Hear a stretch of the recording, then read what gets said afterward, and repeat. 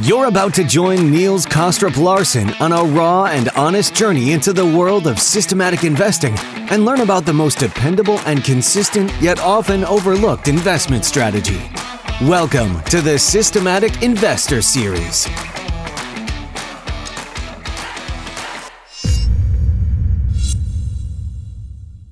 Welcome back to this week's edition of the Systematic Investor Series with Andrew B. and I, Niels Kostrup Larsen, where each week we take the pulse of the global market through the lens of a rules-based investor.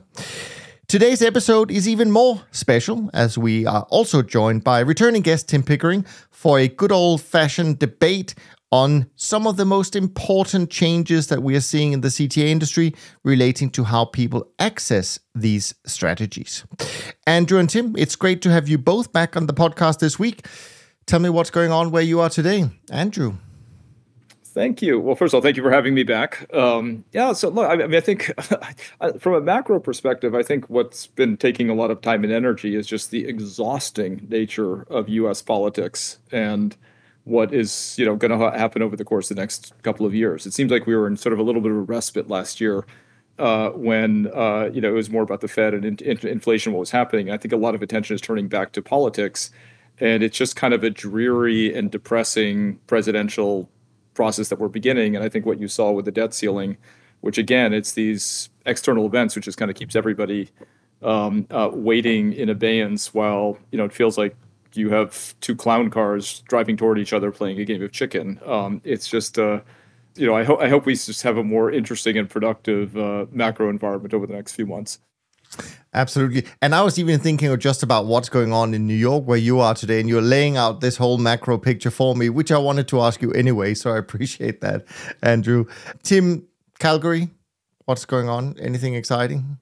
We're a Calgary-based manager, which is a little bit of an outlier. Obviously, that's the focus of the energy business in Canada, and arguably the largest oil reserve in the world is in northern Alberta. So it is an energy-focused town. Yeah, it's an interesting time for sure. We're seeing some weakness in energies, which we've been seeing for, I guess, quite some time.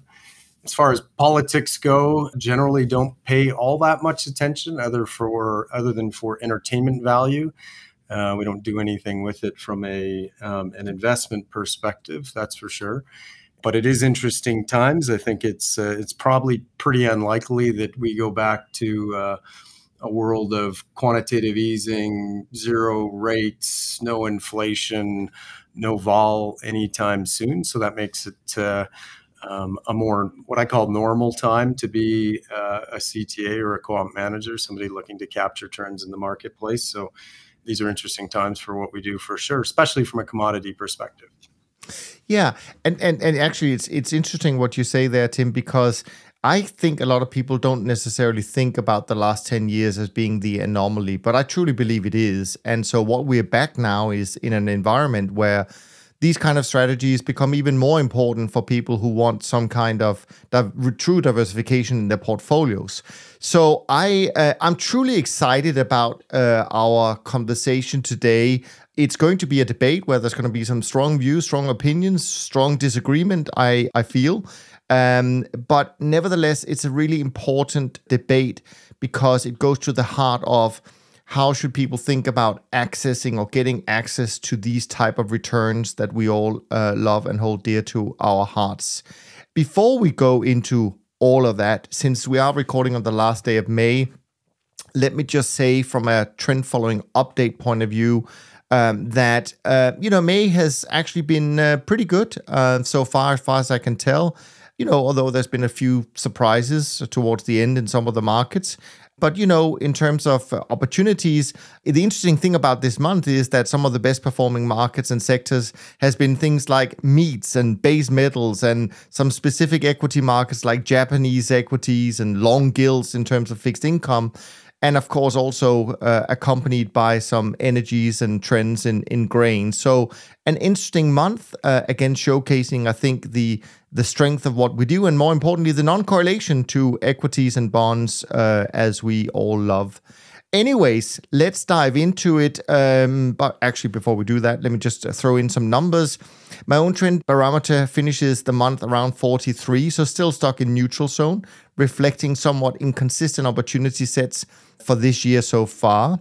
But in terms of the indices we track, the B Top 50 index, as of close of business last night, up 1.33% for the month, down about 1% for the year. The SocGen CTA index up 2.76% for the month, down 60 basis points for the year. Trend index up 3.76% for the month, down about 1% for the year. And the short-term traders index, I have to say, struggling a bit this year, down 73 basis points and down 2.9% this year. This in contrast to equities being down slightly as of close of business last night, 36 basis points for MSCI World, still up 8.5%. Bonds came off but have recovered the last couple of days, but still about 90 basis points down for the month. And the S&P is up just shy of 1% as of last night, up 9.5% for the year. Anyways, now you've each kind of given me a few topics that I could bring up, and I will try to add maybe a few comments along the way or follow-up questions. And then actually we have a listener, Oliver, who wrote in with a couple of topics that actually I think is very relevant for this conversation. So I'm going to try and throw them in as well. Now, before we start really getting into the meat of all of this, I'd like maybe to start with you, Tim, because if I'm not wrong in my memory, you guys launched perhaps the first or one of the first CTA strategies within an ETF. And clearly that's really a big part of our debate today. So I'm curious in terms of why you did it and kind of some of the experience from those early days. But then we'll get into the real topics. Yeah, sure. So we are the first CTA ever to launch an ETF. It was back in 2008. We started with something very simple. It was an beta exposure to natural gas, Canadian natural gas, what's called ACO gas, which is one of the largest gas supplies to the US. And why did we do that? We had launched started Auspice I left Shell in 2005. First fund in late 2006, and here a couple of years later, we were launching this beta natural gas ETF. What we were trying to learn about is the delivery mechanism. We recognized that as a quantitative, systematic, rules-based manager, that really was akin to an index. And could we find ways to get products like commodities and CTA into a format that we thought was where the puck was going, and that is an ETF. So learn about indexing, learn about ETFs, do it with a very esteemed partner. It was Claymore. Claymore was now then gobbled up by BlackRock, but we launched it with Claymore. They had a great distribution team, and we learned a lot. So that was kind of the first thing, was the beta product. The next thing we did was more CTA-like, and that was we launched a trend-following long flat commodity product linked to our Auspice Broad Commodity Index. There's a couple indices or a couple ETFs now in the world linked to that, both in the US and Canada. Trend-following, volatility-based position sizing, term structure, all that fun CTA stuff that's from our world. And again, we were trying to break open that retail space and really give access to retail investors to something that otherwise was a little bit opaque, definitely hard to get their hands on. Being in Canada, a very commodity-focused nation, everybody will tell you they have commodity exposure, and what they really mean is resource equity or debt. And that isn't commodity exposure. So we're always looking for ways to enable the investor, whether it's retail or institutional, to have access to products. So that was our first foray into it. We learned a lot. I'll preface this by saying we really believe in the ETF product line as a delivery mechanism. And again, these are just delivery mechanisms, very pro ETFs and even pro ETFs in the CTA and commodity space. It accounts for more than half of our almost $1 billion in assets. So we really believe in that space in general. And obviously, the product that Andrew and team brought out, piques our interest in various ways, just because of, it's a CTA type of product, and we know this space. So we definitely applaud the innovation and the pioneering aspects. That's kind of what gets us up in the morning here at Auspice. Absolutely. Now, so the first topic really comes from Andrew. And Andrew raised the question, what is a managed futures index and why should anyone care about whether something is an index or not? So I wonder if you want to throw a little bit of thoughts to that, Tim, and then Andrew, you can comment from your point of view, because I know you wrote about this a few years back. But Tim, what are your thoughts about this? Yeah, well, so if you go back, and I mean, I'm going to go way back to 2008, 2010, we made the decision as a CTA to take our strategy and actually publish indexes linked to those strategies. So we took a single strategy to carve out from our flagship, took that IP to the NYSE, to an index provider, and they actually published that index as a third party. Why did we do that? And the same was with natural gas. We needed to create a benchmark index for that ETF, one that the strategy had a goal of tracking instead of us tracking or comparing to something off the shelf. Why don't we create our own strategy and publish that? And that is the strategy. And then if there's a deviation in our strategy or in our performance from theoretic, i.e. the index, the investor can see that. And that provided the investor some comfort, especially way back when we were launching ETFs in a very, again, opaque area, commodity and CTA. It was really new at the time. And it wasn't hard to do, right? Because we have rules-based CTA strategies. Putting them in an index format is pretty easy to do, as opposed to saying, look, what we want to do is launch a product. In the case of commodity, our first product was, could we beat the GSCI or the BCom? That was our goal. And we said, yeah, we can. So the benchmark could be BCom or GSCI, and we can use trend following and term structure and volatility-based position sizing to do that. Or we can publish our own strategy as the benchmark index. And that's the path we chose that created some comfort for the investor. And, that's just the path that made sense for us at the time. So we do believe in the space where, and I know Andrew has some specific thoughts on this, of taking a strategy, one that we believe is robust, that can be replicated as a strategy, especially for the market makers, and putting that out as an ETF product, as opposed to replication. And I'm not saying replication is bad, and we can go down that path here shortly, but that's just the path we chose at the time, was to take our strategy. We had a lot of track record. We've been around 17 plus years, a lot of track record in this, and that's what we'll use as the basis for the strategy. Okay. Now, Andrew, I have to say I have not read your article that you wrote, but I think it's a few years back in 2015. What did you write about this topic? Okay. So I'm endlessly fascinated by this intersection. So one of the most fascinating things from an industry structure perspective is this debate between active and passive, right? And a lot of things in the asset management world have kind of big words attached to them, and people kind of take it. So they look at the S&P 500 and they say, "Oh my God, that's passive." But the index changes over time. S&P decides to change it. Now they make relatively minor changes over a period of time. And at the other end of the spectrum, you've got a stock picker who is basically trying to beat the S&P 500 by 100 basis points a year net of fees, and he's deciding which ones of those 500 stocks he wants to own and put it together and try to do better. But they're really not all that different and so what I wrote about, and I think what there was a whole wave of products that were launched in the mid 2000s that were labeled as index products, and they were systematic in nature. It was called the alternative risk premia space, and they sounded unbelievable on paper. Right? Why would I ever invest in a CTA when I can simply build my own trend following model?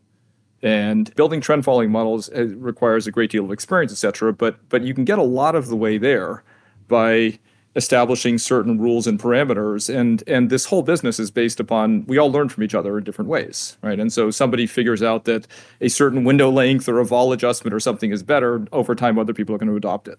But what we found is when we looked at it, so we loved the idea in theory, then we looked at the space and what we found, and we said, all right, let's build our own, right? And we started actually with merger arb, right? And we said, let's build our own merger arb model. And the argument that Cliff Asness and other people were making was, merger arb guys generate high risk adjusted returns. They're really not that smart. What they're really doing is harvesting a risk premia, because most investors hate merger arb deals and sell out too soon. And so there's this big, they're just a million guys are leaving pennies on the ground, and we'll just sweep them up. And as we went through the process of trying to build it, what we realized is, my God, we have to specify like these 35 different parameters. Do we want Japanese equities or not? What happens when a bid comes in above the offer? How do we treat that? What if it's a cash deal? What if there's some weird security? And when we got through all this, what we realized was that actually those indices were single manager products wrapped up as an index.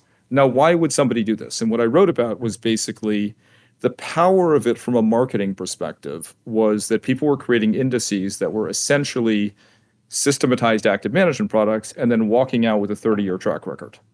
Because the way regulatory rules worked, and they still work that way, is that you can publish an index as your hypothetical performance, but you can't show a track record even if you're doing exactly the same thing for the past 25 years, but it just wasn't in XYZ vehicle.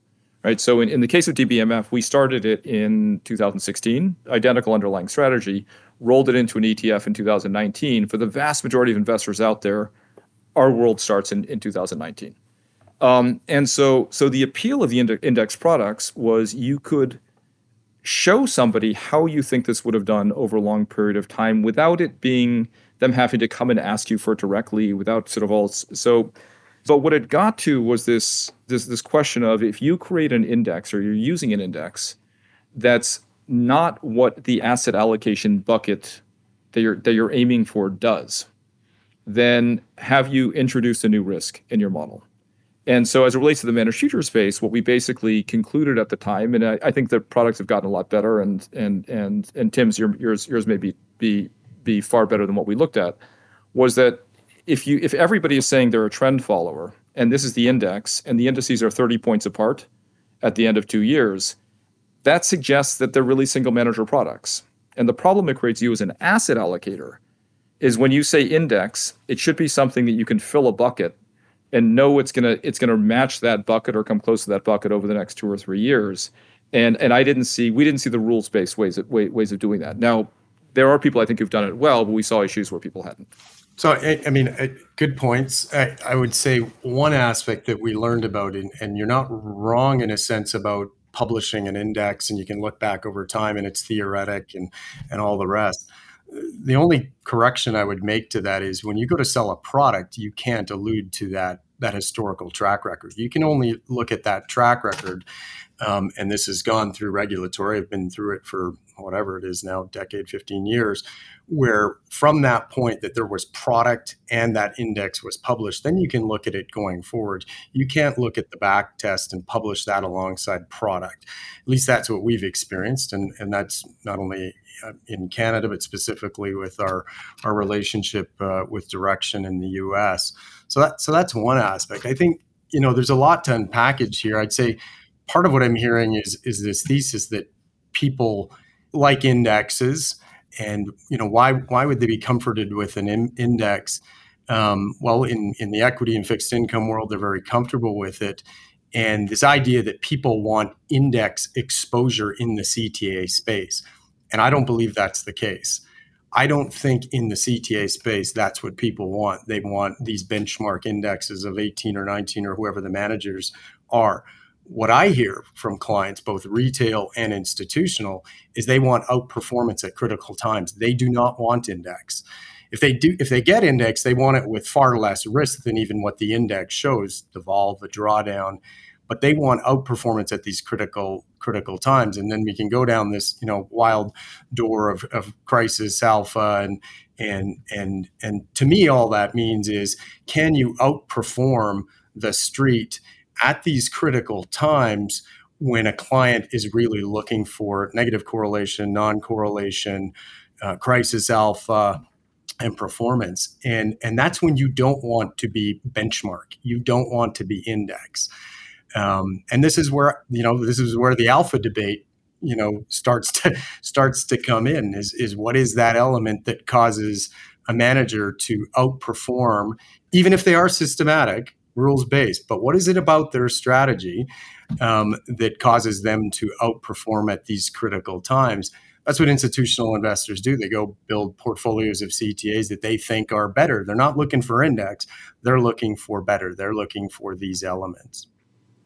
Yeah, look. Well, first of all, I think there are a million different kinds of investors, right? And so I think we have found zero interest in general, or very little interest in general, for our products from institutional investors, because they do want to pick you and 5 different guys, right? They want you and Niels and 3 other people, and what they do is they put together. They don't want 5 guys who look alike, right? They want 5 guys who do different things. They want, they're probably not going to do Niels and Alpha Simplex and somebody else who has kind of like, very similar return profiles over time. They're going to layer it with a Man AHL or somebody else. They're also probably going to go toward guys that they think are institutionally credible and safe to invest in. But what I would argue is when they're putting together 5 or 6, right? So one step above that guy is a guy who's building is a consultant or somebody else who's building a long-term asset allocation portfolio. And there's a decision that happens above that where they decide in the first place that they want a 3% allocation or 5% allocation to managed futures. And how do they make that decision? I've never seen somebody look at that and say, what we need to do is Bob. We need Bob to be a 5% allocation. They have to look at a long-term return stream, and then somebody feeds it into what are called capital markets assumptions. And they say, and they come up with all sorts of assumptions about the future. This is the expected returns. This is the expected, correlations to different asset classes, et cetera, of which negative correlation or zero correlation to other assets is incredibly valuable. But so my whole thing was up at that level. When you're deciding to put something into an asset allocation, when you're deciding to have an asset allocation bucket to begin with, you are by definition talking about an index of that strategy. You don't say, I'm going to start with my U.S. equity allocation at 60%, and I'm going to pick this guy because he's been doing it for 10 years and he's done better than the S&P 500. You start with, I want a 60% allocation to equities, and then decide you want a guy to beat it. You just start with an allocation to bonds, and then you pick this guy because you think he can do marginally better. And so they've got to start with, I want managed futures, and then they want Tim or they want Niels as the alpha generation relative to it. Yeah, so I don't disagree. And, if we go back to the kind of the start of this conversation is in this ecosystem, and I've heard you say these same things, I want us all to do well.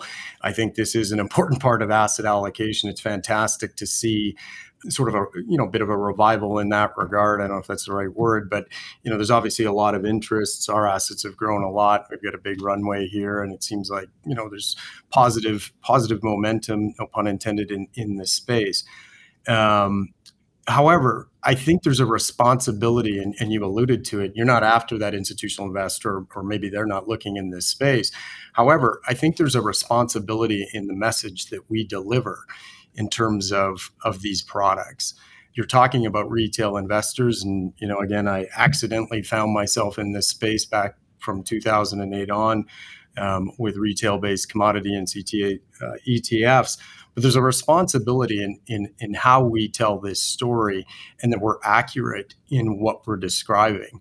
And you just mentioned the word alpha, and this is a real bone I have to pick, and that is this idea that fee reduction is the purest form of alpha. I wholly disagree with that. That is not alpha, and I think that perpetuating that story that you're going to put out a product, whether it's replication or a single strategy, whatever, it doesn't even really matter.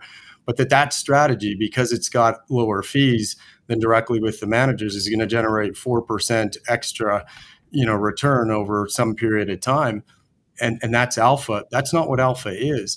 And I think it starts with that. We have a responsibility in this space to the message. A lot of us have worked extremely hard, 10, 20, 30, some managers pushing 40 plus years in this space. And at these times when people are looking in this space and we're given this opportunity to wave our flag, I think there's a responsibility in the message. And I'm cautious when I hear, certain ways things are describing. And that's kind of the... Look, I think you misunderstood the sentence then. The point is that it's a strategy that generates alpha, right? There are two measures of it. There's alpha before fees and there's after alpha fees. There's alpha after fees, right? Would you invest in a strategy that generates 500 basis points a year of alpha and has 500 basis points of costs? No, right? So if you ask the most sophisticated hedge fund investors in the world, how does a guy who runs the hedge fund portfolio at a sovereign wealth fund consistently do better than almost every other investor who's out there? It's because they walk into hedge funds and they say, I can give you $1 billion and you'll raise $2 billion just because I gave you $1 billion. But you can charge 2 and 20 for everybody else. But I'm going to do it at 75 basis points and 10 over a hurdle. They always do better.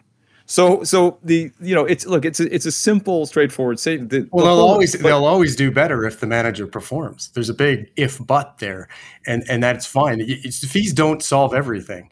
That's what makes fees are not, cutting fees, in my opinion, and people are going to debate this, and I hope they do. Fees, fee reduction is not a pure form of alpha. I disagree with that wholeheartedly. And when you lead with that statement to the retail public, I think that's dangerous. And, frankly, I'm surprised you haven't got a tap on the shoulder, because I'll tell you, with the regulators we deal with, I would be scared to make that type of a statement. It's like, you know what I've done here? I've launched Auspice, diversified our flagship. It's been around a long time. So now I'm going to launch an ETF. It's going to be at 95 basis points. And I put out advertisements saying this is alpha. That's a problem. Well, I've written also a paper called Lies, Damn Lies, and Alpha. So it's I think you're, how do you define alpha? Like, seriously, like, what is your clear definition of alpha, and what makes you think you can identify somebody who's going to generate alpha in advance as opposed to picking somebody who has done it in the past? Well, look, I mean, it's a tough. This is the thing about alpha. It's somewhat inexplainable, and not replicable, and not necessarily attributable to a replicable factor. But what is it about that strategy or that manager or that approach that outperforms benchmarks, the status quo, whatever we're going to call that, at these critical times? That's what ends up being alpha. And whenever I talk to a manager about an allocator about alpha, it surely just isn't about my fees. When I sit down with a pension, some of the biggest pensions in the world, and they say, okay, let's understand, you guys have been around a long time, you still got capacity, we're interested in what you do, you got this commodity focus, you've outperformed at these critical times. Tell us why you have that edge. What is that alpha? They're not asking me. And if I answer and say, well, you know what, why don't we just forget about that? Let's just talk about how you're going to carve me out on fees, and then I'm going to go sell that story. That's not alpha, right? They want to know what my edge is. They want to know what the strategy edge is. And even the most naive retail investor, mom and pop at the donut shop, get these concepts of edge. You put a nice fancy term like alpha on it, but these are the things that people start to identify with. You got to remember, now your product's going out there into the world. It's being distributed. It's got this momentum. It's done well at times. All I'm saying is, I think there's a concern. I have a concern that we're using the right terminology and that we're being responsible in the messaging, that we say. Look. I mean, there's a lot of complexity in the messaging. First of all, if you look at what I've said, there are hedge fund strategies where I'm a full advocate of high fees. Go read me in the FT and the Wall Street Journal and Bloomberg talking about you paying 1,000 basis points a year to Millennium is worth every penny. They take $1 of your capital, they leverage it into 10, they make 200 to 300 basis points per dollar of capital, and they don't blow up. That is magic. From an investment perspective, they've done a 2.4 Sharpe ratio for long periods of time. They deserve every penny of that. But if somebody came to you and said, I will give you money at a full fee structure, or I will give you a lot of money at a lower fee structure, would you deny the math that the guy who offers you less is gonna do better over time? Absolutely not denying the value of fees. I mean, bear in mind where we started this conversation. I'm the first CTA in the world to launch an ETF. And when I launched that ETF, and Niles knows part of this story, it shook things up in that, here you're taking a strategy. This has been around a long time. There's these nice big brand CTAs, there's the London Club, and there's, the Turtle Path, and I'm going to launch a 95 basis point ETF. Why are you doing that? Why are you going to offer this transparency, and why are you going to offer this at a low cost? We felt it was the right thing to do, is the bottom line. And we still feel that for a certain type of product, right? And no, it isn't, if there's this alpha to beta spectrum, this product for us deserves a fee, and we can demonstrate why there's alpha. And this product's somewhere over on the spectrum, and it's going to be less fee. Maybe it's not performance fee. It's just a management fee. Or if you're really confident in your alpha, you go straight performance fee or some combination of management fee or performance fee. Either way, right? There's the difference between alpha. And my point is that we need to be careful in what we're defining to the public as alpha, and fee reduction's not it. Can I intersect here? Because I think we've discussed. I mean, I think I certainly get the argument for both sides, but I don't want this conversation to just be about whether fees are alpha or not. And so, but I want to agree to disagree. Well, I have a completely different view on people selling CTA strategies at low fees and giving all our alpha away, but that's for another debate maybe. No, I want to take this point a little bit and expand it, because if you want exposure to, say, a CTA return stream strategy, whatever we define it, and I don't know if when people think about it nowadays, they would say, well, just pick the whatever index that is kind of the return stream. The question is, what are you better off doing? Are you better off building your own rules, a proxy, and then you can call it an index, whatever you want, replicating what the big managers are doing, like what Andrew is doing, picking a few single managers, or investing in a fund of funds? What's kind of and we don't want to spend too much time on it, but kind of your pros and cons for each of these paths. Maybe, Andrew, I can put that to you first. When we came into this space, we weren't dogmatic, right? We were trying to figure out, we were basically saying, we want exposure to the managed future space. What does that even mean, right? And at the time, it was very trendy to say that the underlying source of returns of managed futures is trend. And what it did is it spawned this whole wave of investment bank and other products that were basically defining trend. And they were all had kind of a similar objective, which is to, identify breakouts, identify things that are moving, kind of rebalance your portfolio. Maybe you do vol adjustments, whatever the set of rules were around it. All we wanted to do was get efficient exposure to what we defined as the asset class. And the asset class for us was not those individual funds because of the variability of it. The asset class was the guys who do it for a living. And that meant the SocGen CTA index. At the time, the view was, when we started looking at it, kind of trend was unfavorable. And then it wasn't until really 2020 and March of 2020 when trend did better that people started to look at trend again. But, back then it was the non-trend stuff was supposed to do better. Winton was pulling out of the space, or, claiming that they were no longer trend, et cetera. So we wanted, if we went to an institution and we said, when you guys think of managed futures, what do you mean? And the answer was the SocGen CTA index. And so to us, the definition of the space was the average of what the big guys do. No different than the S&P 500 is what the big stocks are doing. So the question is, how do you get access to that? Simple models work really well. Right, it's not a knock on Corey Hofstein has launched an ETF in the U.S. that combines a factor replication with a sort of mechanical trading strategy with rules-based strategy around it. It is a perfectly legitimate, incredible way of doing it. But when we looked at it and we said, what we're really trying to do is how do we get as close as we can to what those 20 guys are doing, and do it in the most efficient way that we possibly can? Because again, we're building it for a portfolio in Europe. we looked at doing factor replication, and it worked the best back then.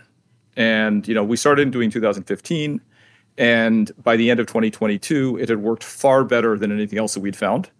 And we had basically been aiming for what we thought were kind of the pre-fee and pre-expense returns, and had outperformed, I think, 19 of the 20 constituents of the SocGen CTA index by the end of 2022. It hasn't worked well this year, right? It hasn't. We've missed something in the markets this year. Maybe it's the simplicity of the portfolio. Maybe it's the timing. But it hasn't worked disastrously well. It just hasn't worked as well as it had previously. Another approach is you go to Abbey. Give all your money to Abbey, because Abbey is diversifying. They're doing the decision for you. And they have a great business model. I think they're the best in the business at doing it. A third approach is to buy some sort of a trend following, index type product or a managed futures index product. I think there you have to, have a clear view on, it requires a certain level of sophistication. You've got to get under the hood on it. Or you buy a guy or a single fund. And each one of those has advantages and disadvantages. And I think the positive thing, hopefully, when we look back at this in 5 years, will be that investors have a lot of really good choices. They've not had good choices in the ETF world. They have, going back to this idea of index products, 2 of the earlier products that were launched around indices that nobody would want. But it was designed to kind of say, oh, we're giving you access to an index. The problem was, as an asset allocator, where do you put that in your portfolio?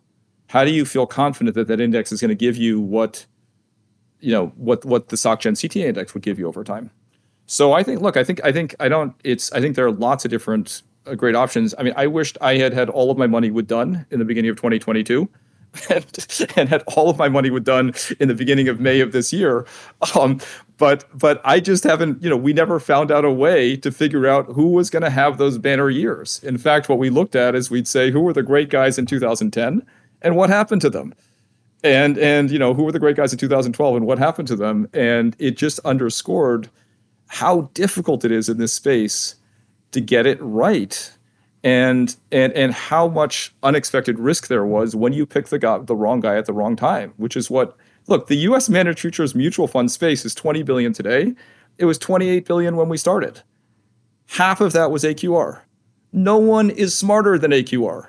They are unbelievable in every sense in their business, but what people thought AQR could not go wrong. I think AQR has lost more in their managed futures strategies in terms of assets than I'll ever run. So, there's a comment to be made there. Good for them. There's so much to unpackage here. I mean, even you're kind of going down the path of single manager and fund of funds, and mentioning Abbey, and full kudos to Abbey. They're a very smart group, but in replication, which, again, to be crystal clear, I think it's innovative. I think if it performs, it's great. I love the pioneering aspect. I love choice in the space. We need more choice in the space, especially ETFs. So 100% agree. I love it. I personally prefer the single strategy over, and I'll get to a little bit why. If it delivers good or better returns with less vol drawdown risk, then I think you've really got something. And I think that's where I start to see red flags with the replication strategy, and why we chose not to go that path. It just isn't that we just took off the shelf, hey, you know what, we can carve out a strategy and put it in an ETF format and publish an index. We looked at these things too. There's reasons that we chose not to go the replication path, for various reasons. One thing is single manager risk. I don't believe you solve single manager risk, which is real, right? Put all your money in one basket. They could be the greatest, but maybe there's something wrong there. Maybe there's various other things hidden. Who knows? But I don't think this strategy, replication, and providing a replication to what the perceived positions are of the big managers, solves for single manager risk in any way. In fact, I think in many ways, I think the risk is higher, because you don't have frontline risk management. And this boils down to risk management. As a manager that's paying attention to this on a daily basis, not just trying to mimic what somebody else is doing, what we're trying to do is it starts with risk management. The bones, the core of a CTA is risk management. And that's where I see a red flag. then you get to strategy. What are those red flags? Well, that lag on execution, that's a big deal in terms of protecting the downside. There's lots of research out there. You've probably read the same papers. And that is, on generating performance at these critical times or protecting the downside when you get these dislocations and being able to do that with a lag. Look what we just saw in March. March of this year, regional banking crisis was hardly a tail risk event. And it beat up some of these, some of the big managers. It surely beat up a replication strategy. And that to me is again, a red flag when I start to consider the risk management aspects to it. When you go replicating managers that have big portfolios and you do that with 10 or 12 things, to me, that concentration risk is real. Concentration is fantastic when you've got the right, you're riding it and it's a great trend. But when things dislocate, that concentration risk is an extremely big problem. The lack of diversification, the lack of commodity diversification in the case of CTAs. So the very best replication this year has one factor. It's the 2-year treasury, right? You do a replication of the SocGen CTA index with one factor, you get a 93% correlation and you match it perfectly. There's so much hand waving around diversification. I honestly don't even know how to respond to that because that is patently ridiculous. I look at the returns that we've provided this year, and I can only speak to us, with intimate knowledge. We're up on the year, the benchmarks are down, and our returns did not come from 2 years. They came from because you're a single manager. Of course, there's going to be diversion in it. Look at March, right? I mean, some guys de-risked early, right? We were looking at the portfolios in March, and there were a few days in March where we thought everybody had de-risked because the SocGen CTA index wasn't moving when the treasury market was going bananas. And it turns out actually, people were a little busy. They weren't reporting the SocGen CTA index in the first few days after SVB. And so there was delayed reporting. And when it reported in, replications unfortunately followed everybody down just pretty much the way the index went down. But does it, okay, so what you just said is even another factor. It's like, doesn't that alarm you? You're saying they weren't reporting in, they were busy with other things. So replication gets a little tricky. There's even a bigger lag there. And there's again, it's pretty easy to see the math and say, look, when you start looking at adjustments and you get into these lag periods, you simply aren't going to be able to adjust and reduce risk quick enough when you've got lag. So there's a lag for a CTA that's on top of things. And there's different, again, it's a big, wide CTA space. There's agile, quick CTAs. There's ones that vol adjust. There's ones that don't. Jerry and I can debate that till no end. But then when you start to get into periods of this lag in terms of adjusting to something that's going on, that's a dislocation, that's a real big issue, like this regional banking crisis, like Q1 of 2020, like really the first quarter of this year. Are you going to be able to replicate those positions properly, but really deliver on what you've promised to deliver on? And that is that you're going to, really outperform this benchmark index through all, quote unquote, all periods. And the reality is that you're opening yourself up for times when you won't. You simply won't be able to adjust quick enough. You've already stated that. And at those times of dislocation, that could be disastrous, right? I have trouble explaining to my clients, retail or institutional, probably even retail more, when I have months when I'm down, more than 4 or 5%. Those are red flags. I just completed a managed account investment with a massive pension. And, if it gets over 5%, it sends up red flags. And so, those type of issues start to point to the strategies. Like, does this really do what it wants to do? And then I ask you this question. If you can beat the benchmark in terms of returns, 4% would be great. I look back at the returns. I say, well, 1.5, 1 and 3, great. But then you're doing that with higher vol and deeper drawdowns. That's a red flag. And that needs to be carefully explained to investors. Look, I would highly recommend you don't invest in our fund, right? We clearly ran over your dog. And look, this is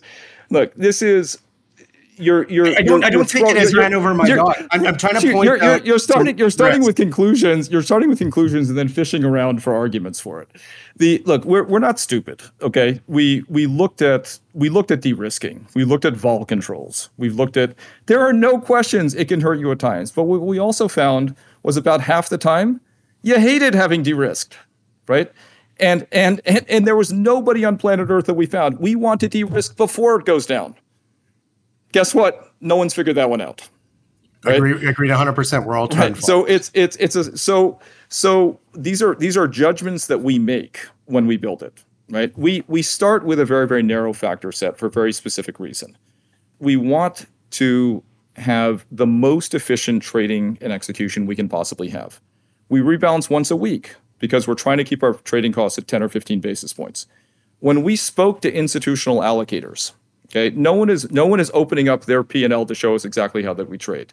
But when we were talking to some of the largest CTA allocators in the world, one of the frustrations some of them had was when they had gotten in, they saw hundreds of basis points of trading costs in certain circumstances. And it doesn't show up in a TER. It doesn't show up anywhere else.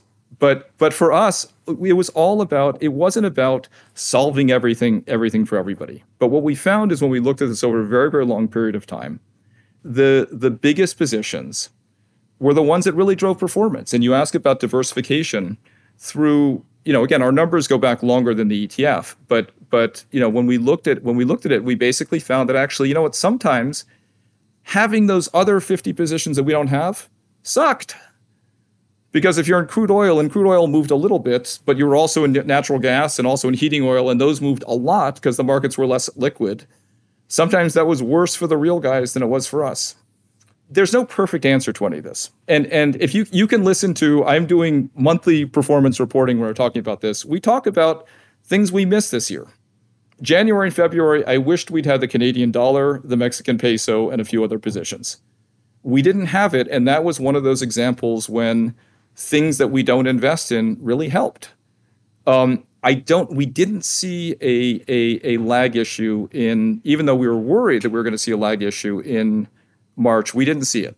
And when you look at the underlying hedge funds, we're pretty close to right the middle of those underlying hedge funds. This month, you guys are up more than we are. And I had this correspondence with Niels this morning. You guys, there are a lot of markets out there that are doing really, really, really well. And so it's not about coming up with an all-or-one solution. But I can tell you as an investor that having a big head start on what I think are fees and expenses on an annual basis versus what on the hedge fund side remains an expensive area to invest in. If we're getting it 90% right most of the time, I think we're going to come out ahead most of the time with a correlation of north of 80%. It's actually been closer to 90%. And if you can do that in an ETF and people can see their positions and can understand their positions, I think there's a place in the market for it, not for the guys who want to invest with you. Listen, I'm not saying in any way there isn't a place. In fact, again, I come back to what I started with, and that's I applaud the innovation. What I'm just trying to do is pick your brains on what I see as some of the pitfalls here. Some of the reasons we chose not to go replication when we started down this path 15 plus years ago. And those are the things that concern me.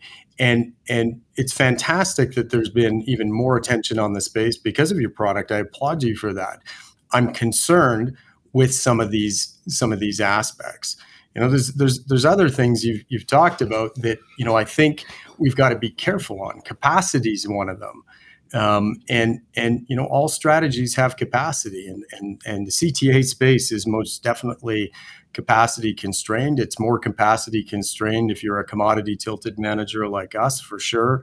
But these are things, again, we have to be very transparent about when we talk to investors, especially retail investors. The one point I wanted to comment on that you made there was trading costs.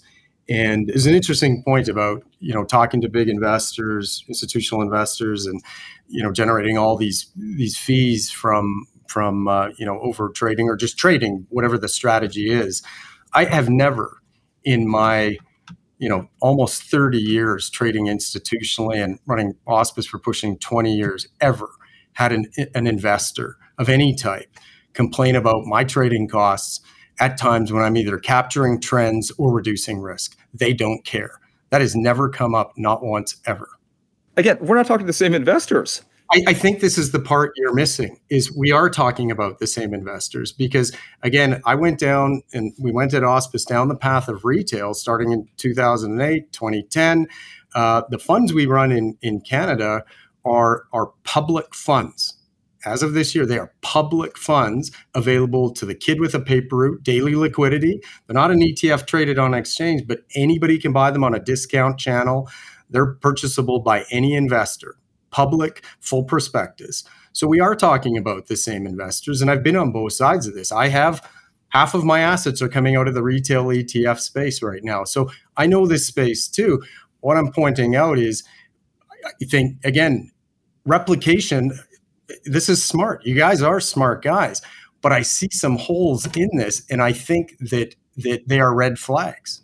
Look, what investment strategy doesn't have holes? Right. I looked. You're bang on, but this was the debate. This is the debate. It's supposed to be a friendly debate, and I'm happy. I'll tell you a quick story, and Niles knows this. Is one of my close friends is Jerry Parker, and Jerry and I met because we have diametrically opposed views on being a CTA. He's been around far longer than I have. Great success. Admire him incredibly. He's got a very different view on volatility position adjusting. Completely different than mine. He says what I'm doing is wrong, and I say what he's doing wrong, and here we joust and we become great friends. And I respect his side of the equation, and perhaps he respects mine. I don't know, but we have a fun debate, and I think again, the idea of replication is smart. It works really well in a lot of areas.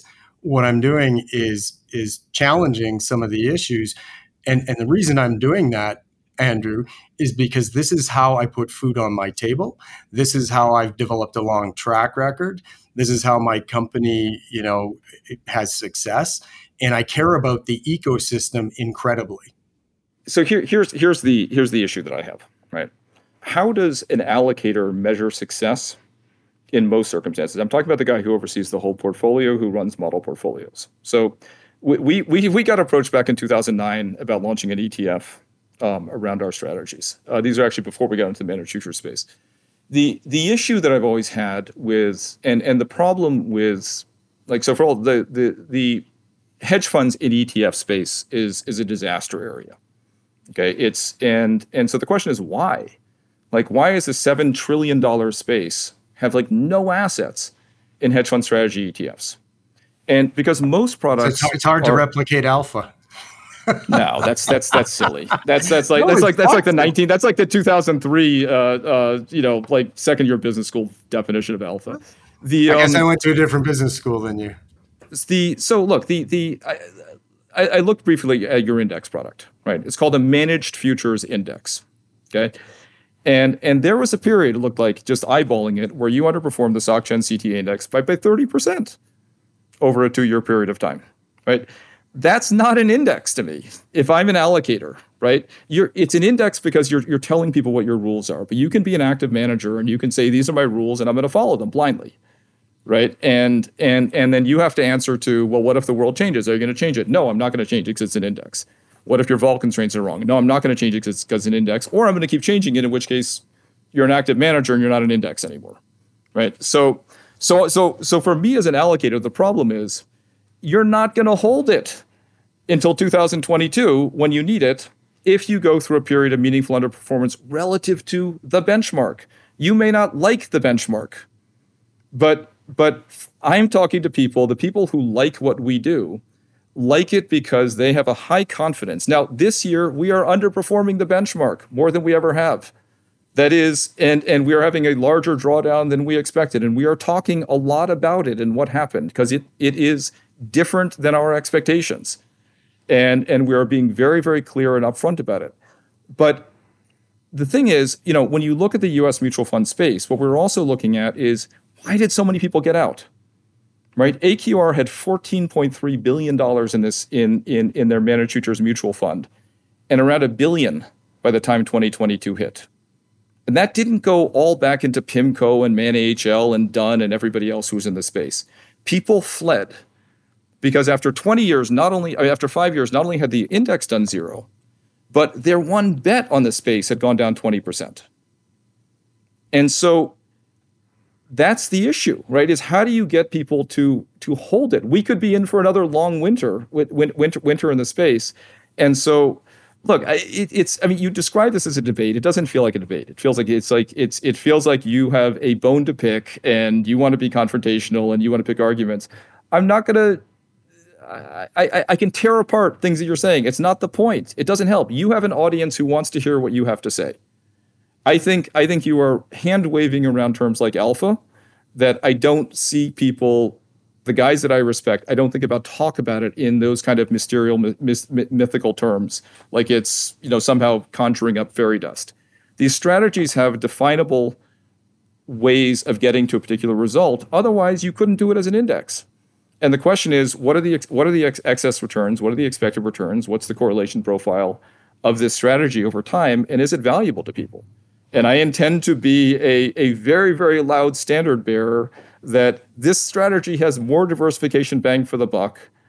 If you do it with Niels, if you do it with us, if you do it with you, it should be in everybody's portfolio. Don't disagree. But it comes down to that biggest hurdle in this, one of the biggest hurdles in the space is, what is that hurdle for retail investor, institutional investor, and it really is the same to invest in this space. And the biggest hurdle has always been that unless you launched at an ideal time, like 2019 or early 2020, and had that performance, CTA performance hasn't exactly sold itself. We go through these periods when it is challenging to do what we do. And as you pointed out, the index that we started publishing back in 2010 has definitely gone through periods of underperformance versus the benchmarks. And in a way, that's kind of exactly what it's designed, or our strategies. That's just one of our strategies, but is designed to do. It's commodity tilted versus financial. The index doesn't have equities in it. It is going to at times really, really underperform the financially tilted CTAs, or if the only thing really ripping is equities or just bonds or just equities and bonds, 60-40 land. So we are going to have those periods of outperformance. But here's what matters to my business. And I can only speak to our business, and that is, do we perform at those critical times for our investors? Did we perform? If that money that did stay with us up until beginning of 2020, it was a very hard period of time for all CTAs, pretty much all, I would say. There's a big wide scope, but most anyway. The ones that stuck with us were pretty happy in 2020 because we not only performed, we outperformed in Q1, we outperformed in the rest of the year. It was an absolutely pivotal year. Right, but what were you up last year in 2022? You're up like 8% or something in your index, right? I think the index. So you underperformed. So pre-fee, these guys were up 20 points ahead of you. Yeah, last year, in the year when you needed it the most. It's 2022. So this is what I think you're getting wrong. 2022, pretty much all CTAs in some capacity had a good year, and our strategies were up. Whether we underperformed a little bit or whichever, that's a bit neither here nor there, because that's not what my clients are coming to me saying. You know what? You didn't keep up with the SocGen CTA index in 2020. You were positive, but you didn't quite keep up. The question was, how did you do in Q1 of 2020? How did you do in March? How did you do at these dislocating times? That's what they're asking, right? They're not asking for just those la-di-da years. How did you do in 2019? Well, they know CTAs struggled, right? But it's not what our clients are asking. What our clients are asking is, I like this space. How do I have it for the next 10 years? We entered the space in November 2015. The winter was just beginning. It was a horrible time to enter the space. The next 5 years, the space did zero. I mean, the SocGen CTA index did zero. You think 2019 was a horrible time to enter? If you're a financially tilted CTA? 2015. Oh, 2015, yeah. No, that was couldn't have picked it yes. worse. Right. And so during the next 5 years, fee efficiency saved us, because if you were zero or you went through big drawdowns over that period of time, you weren't around in 2020, right? And fee last year we were, I mean, whatever. I mean, you can look up the performance of the index, but basically SocGen CTA index. I mean, SocGen CTA index was up 20. In order for it to be up 20, and as far as I know, everybody who's in the index still has a 20% fee structure, meant these guys were up about 28. That's a year when replication should outperform. Because if you're getting 90% or more of what these guys are doing before fees, but you're only charging 85 basis points, you're going to do 400 basis points, 400 basis points better. There are going to be periods of time when it's not going to. But the question is, do you have the wind at your back? I think we do. You think we don't. But the questions your clients are asking you are, it's not the conversations I'm having with people. So to be clear, I actually disagree with that. It's not that I don't think you have wind at your back. I think you're in a CTA space that is in a very positive environment for the next 3, 5, 7, maybe even a decade. I think the CTA space is the right place to be. And whether it's a single strategy, a multi-strat like our flagship, whether it's replication, I think the wind is at all of our backs, Andrew. I think this is what you're missing about what I'm saying. And I think there is room. This is one product. There's pick your other products, and you've been highly critical of the other CTA products I've heard. So hold on, wait. What products do you think I've been critical of? Let's put that on the record. Well, I mean, if I listen to past interviews where you talk about the other products in the space, I'd say you've been pretty darn critical. I mean, which one are you talking about? You called one of them absolutely a terrible product. Oh, no, look, there's some ETFs. I mean, the Wisdom Tree launched a fund in 2010, but they're not a CTA. So how are you a CTA and they're not a CTA? Oh, look. I mean, it's actually a very good example of an index product that use the term index. So they originally started following something called the Trader Vic Index. It was a single manager product, and the fund was positioned as a one-stop solution for the managed future space. And I think people who knew the space knew that if you're picking one guy's named index, you were taking single manager risk. And you talk about appropriateness. That's not appropriate in a retail portfolio filling an asset allocation bucket. You're single manager risk. So you're saying that's inappropriate, but you're single manager. So is Abby. No, they're not. Right? Abby is as single manager. Absolutely, Abby is not a single manager risk. What you're hiring Abby to do as one of the most tenured fund of funds in the space is use their expertise to put the right combination of CTA managers together. And right, and they were down. And they had a 37% drawdown in their flagship fund in the early 2010s when the index was down 14%. There's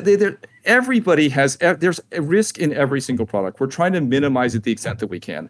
I advocate for Abby's. When people ask me if you in the U.S. mutual fund space, there are a handful of funds that I recommend to people if you want to invest in a mutual fund.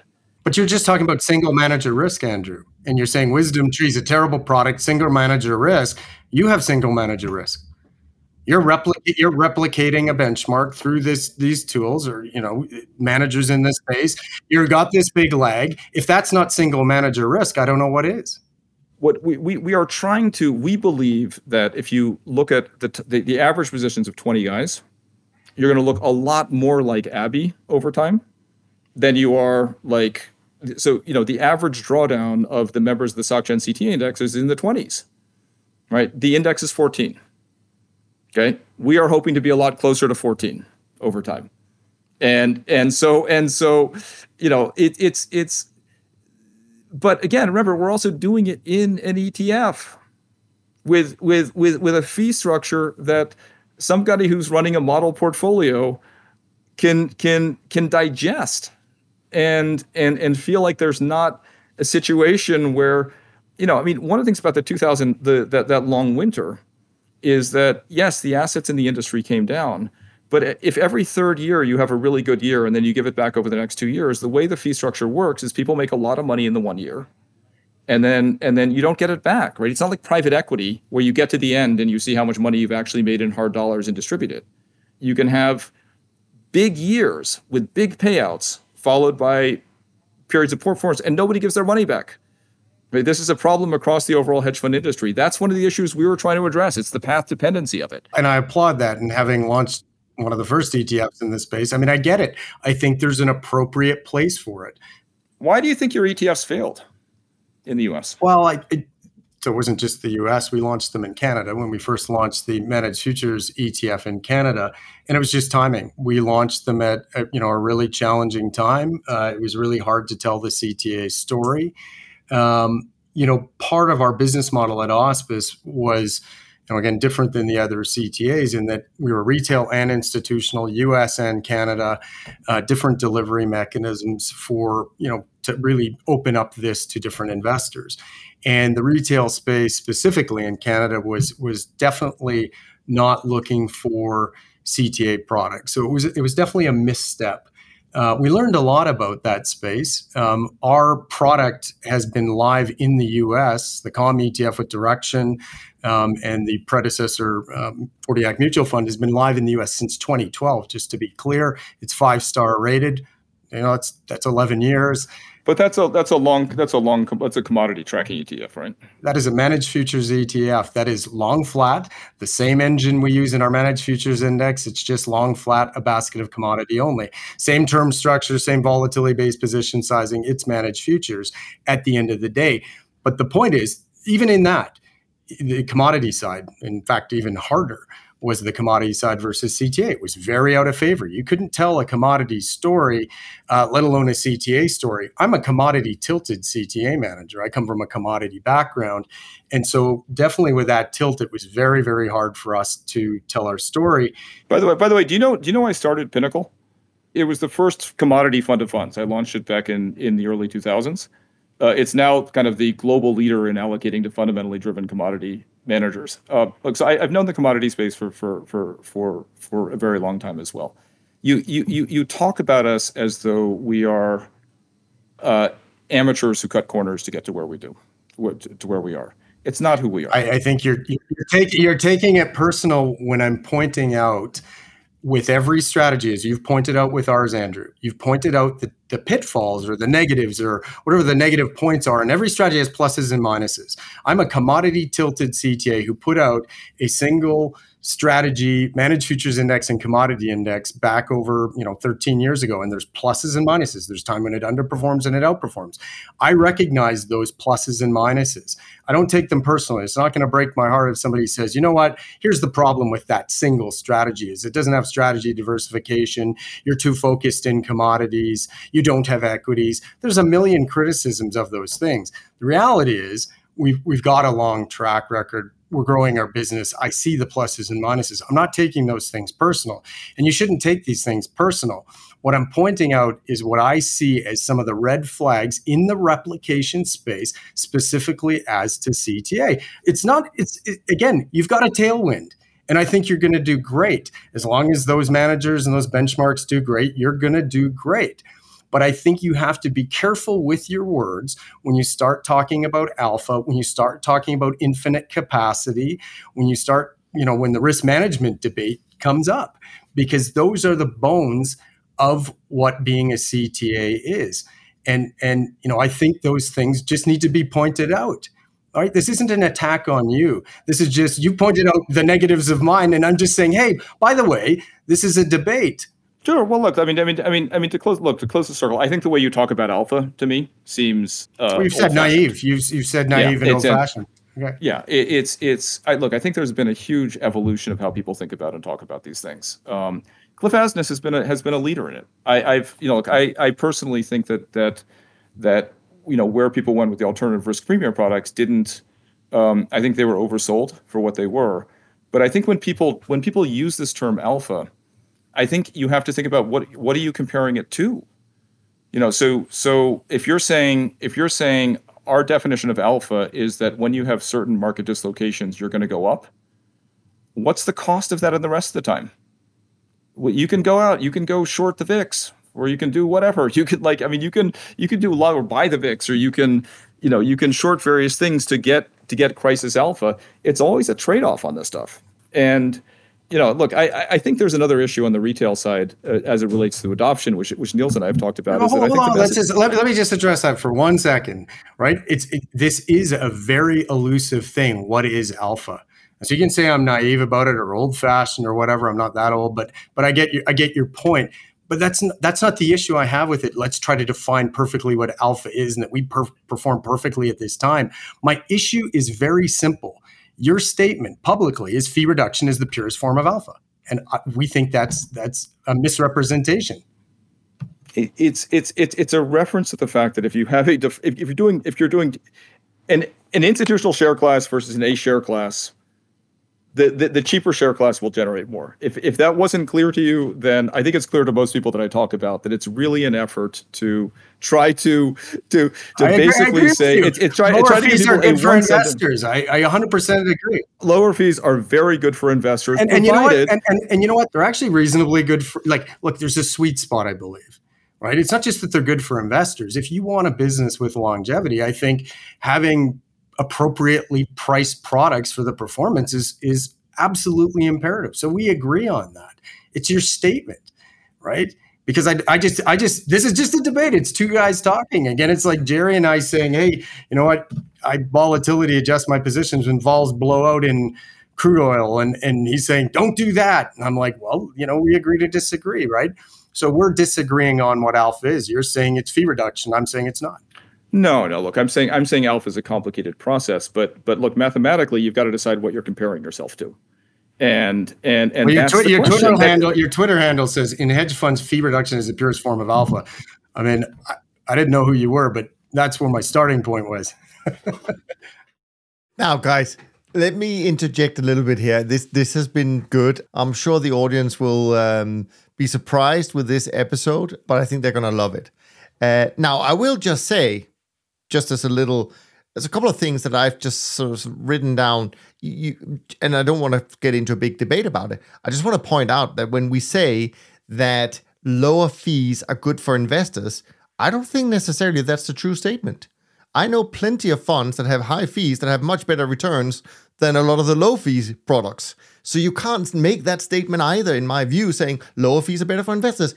Not always. So I just want to make that clear. They have to all equate, right? I don't know if it's the right word, but they have to justify each other. Yeah. The clause in the beginning is all other things being equal. No, I wasn't actually referring to your statements or anything. I was just that little point that was mentioned at the end. By both of you tend to agree that lower fees are better for the investor. I'm just saying I don't agree with that. In isolation, sometimes, yeah, exactly. Give money to Millennium, pay them 10 points if you can. They're worth every penny. Yeah. So things like that. Even some of the CTAs that I know pretty well. Anyways, that's one thing. The other thing I just want to say, because I think that's just something for me to be absolutely sure about, something I picked up from you, Andrew, and that is when you say, or you said, well, we are very closely correlated to the index. Again, from my point of view, I think correlation doesn't necessarily mean that you're going to replicate the performance, because you can be correlated, but it doesn't mean you're generating the same performance, because amplitude of returns is also important when you do correlation analysis, right? Because people often say to me, oh, I only need one trend follower because they're so correlated. And I'm thinking that's not true, because they can have very different performance. Oh, completely. Correlation's a terrible statistic, but we search for a better one to have. We are highly correlated this year. We are underperforming. We were highly correlated in the years leading up to it, and we outperformed by a lot. That's the challenge of replication is if you're outperforming, are you doing your job? People are happy, but are you doing your job in the same way? I just want again for people to understand that. The other thing is, I mentioned earlier, we don't have time for both of them. I actually did mention that there was a question that came in from one of our listeners, and I think it's somewhat relevant. I don't know if it's more a statement than it is something we need to debate now, but Oliver writes in, and I want to give credit to him for taking time to write in. He says, why should it be more attractive for investors to invest in an index replication strategy instead of picking the trend fund that suits their specific portfolio goals and specific convictions best? I guess it's more difficult for investors to tell whether the SG trend or SG CTA index will move going forward e.g. recent sharp tilt of the index, than to tell where a specific fund with specific characteristics will go. Example, if I invest in, say, Don Capital, I know approximately what their fund and methodology stands for. I don't know that as well for a mixed basket index. The index might move away from what I'm personally expecting from trend. However, it might reduce regret, fear of missing out, though when looking at other funds' short-term performance, so there is a behavioral benefit for some.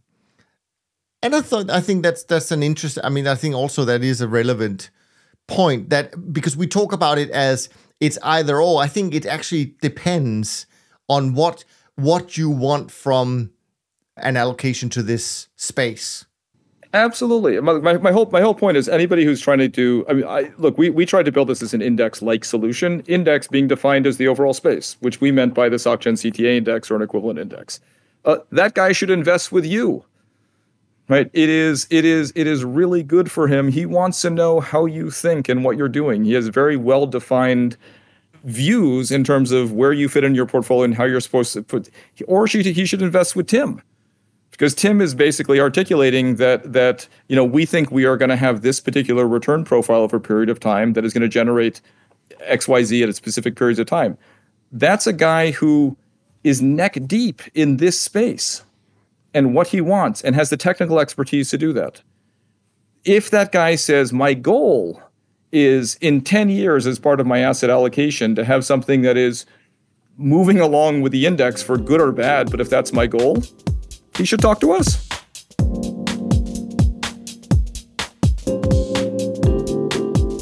Now, I'm gonna kind of wind this down, but it does leave us with, I think, potential for more debates, because I sense you're becoming best friends through an hour of conversation, even though it may not have sounded like this in the last hour. So I think that's where we're heading. But anyways, there is a new entrant coming into this space who will be listening right now, and that is, of course, Jerry. Exactly. Even though I think Tim has some stories about how he thought that what Tim was doing back then was completely nonsense, he seems to be joining the ranks now. But more importantly, he's doing it, as far as I understand, with his full product. And that is a difference, because often CTAs have, in that ETF space, carved out something which, let's be frank, is not their best product. So I can't imagine why you want to do that for a flat fee of less than 1%, and you have to share half of that.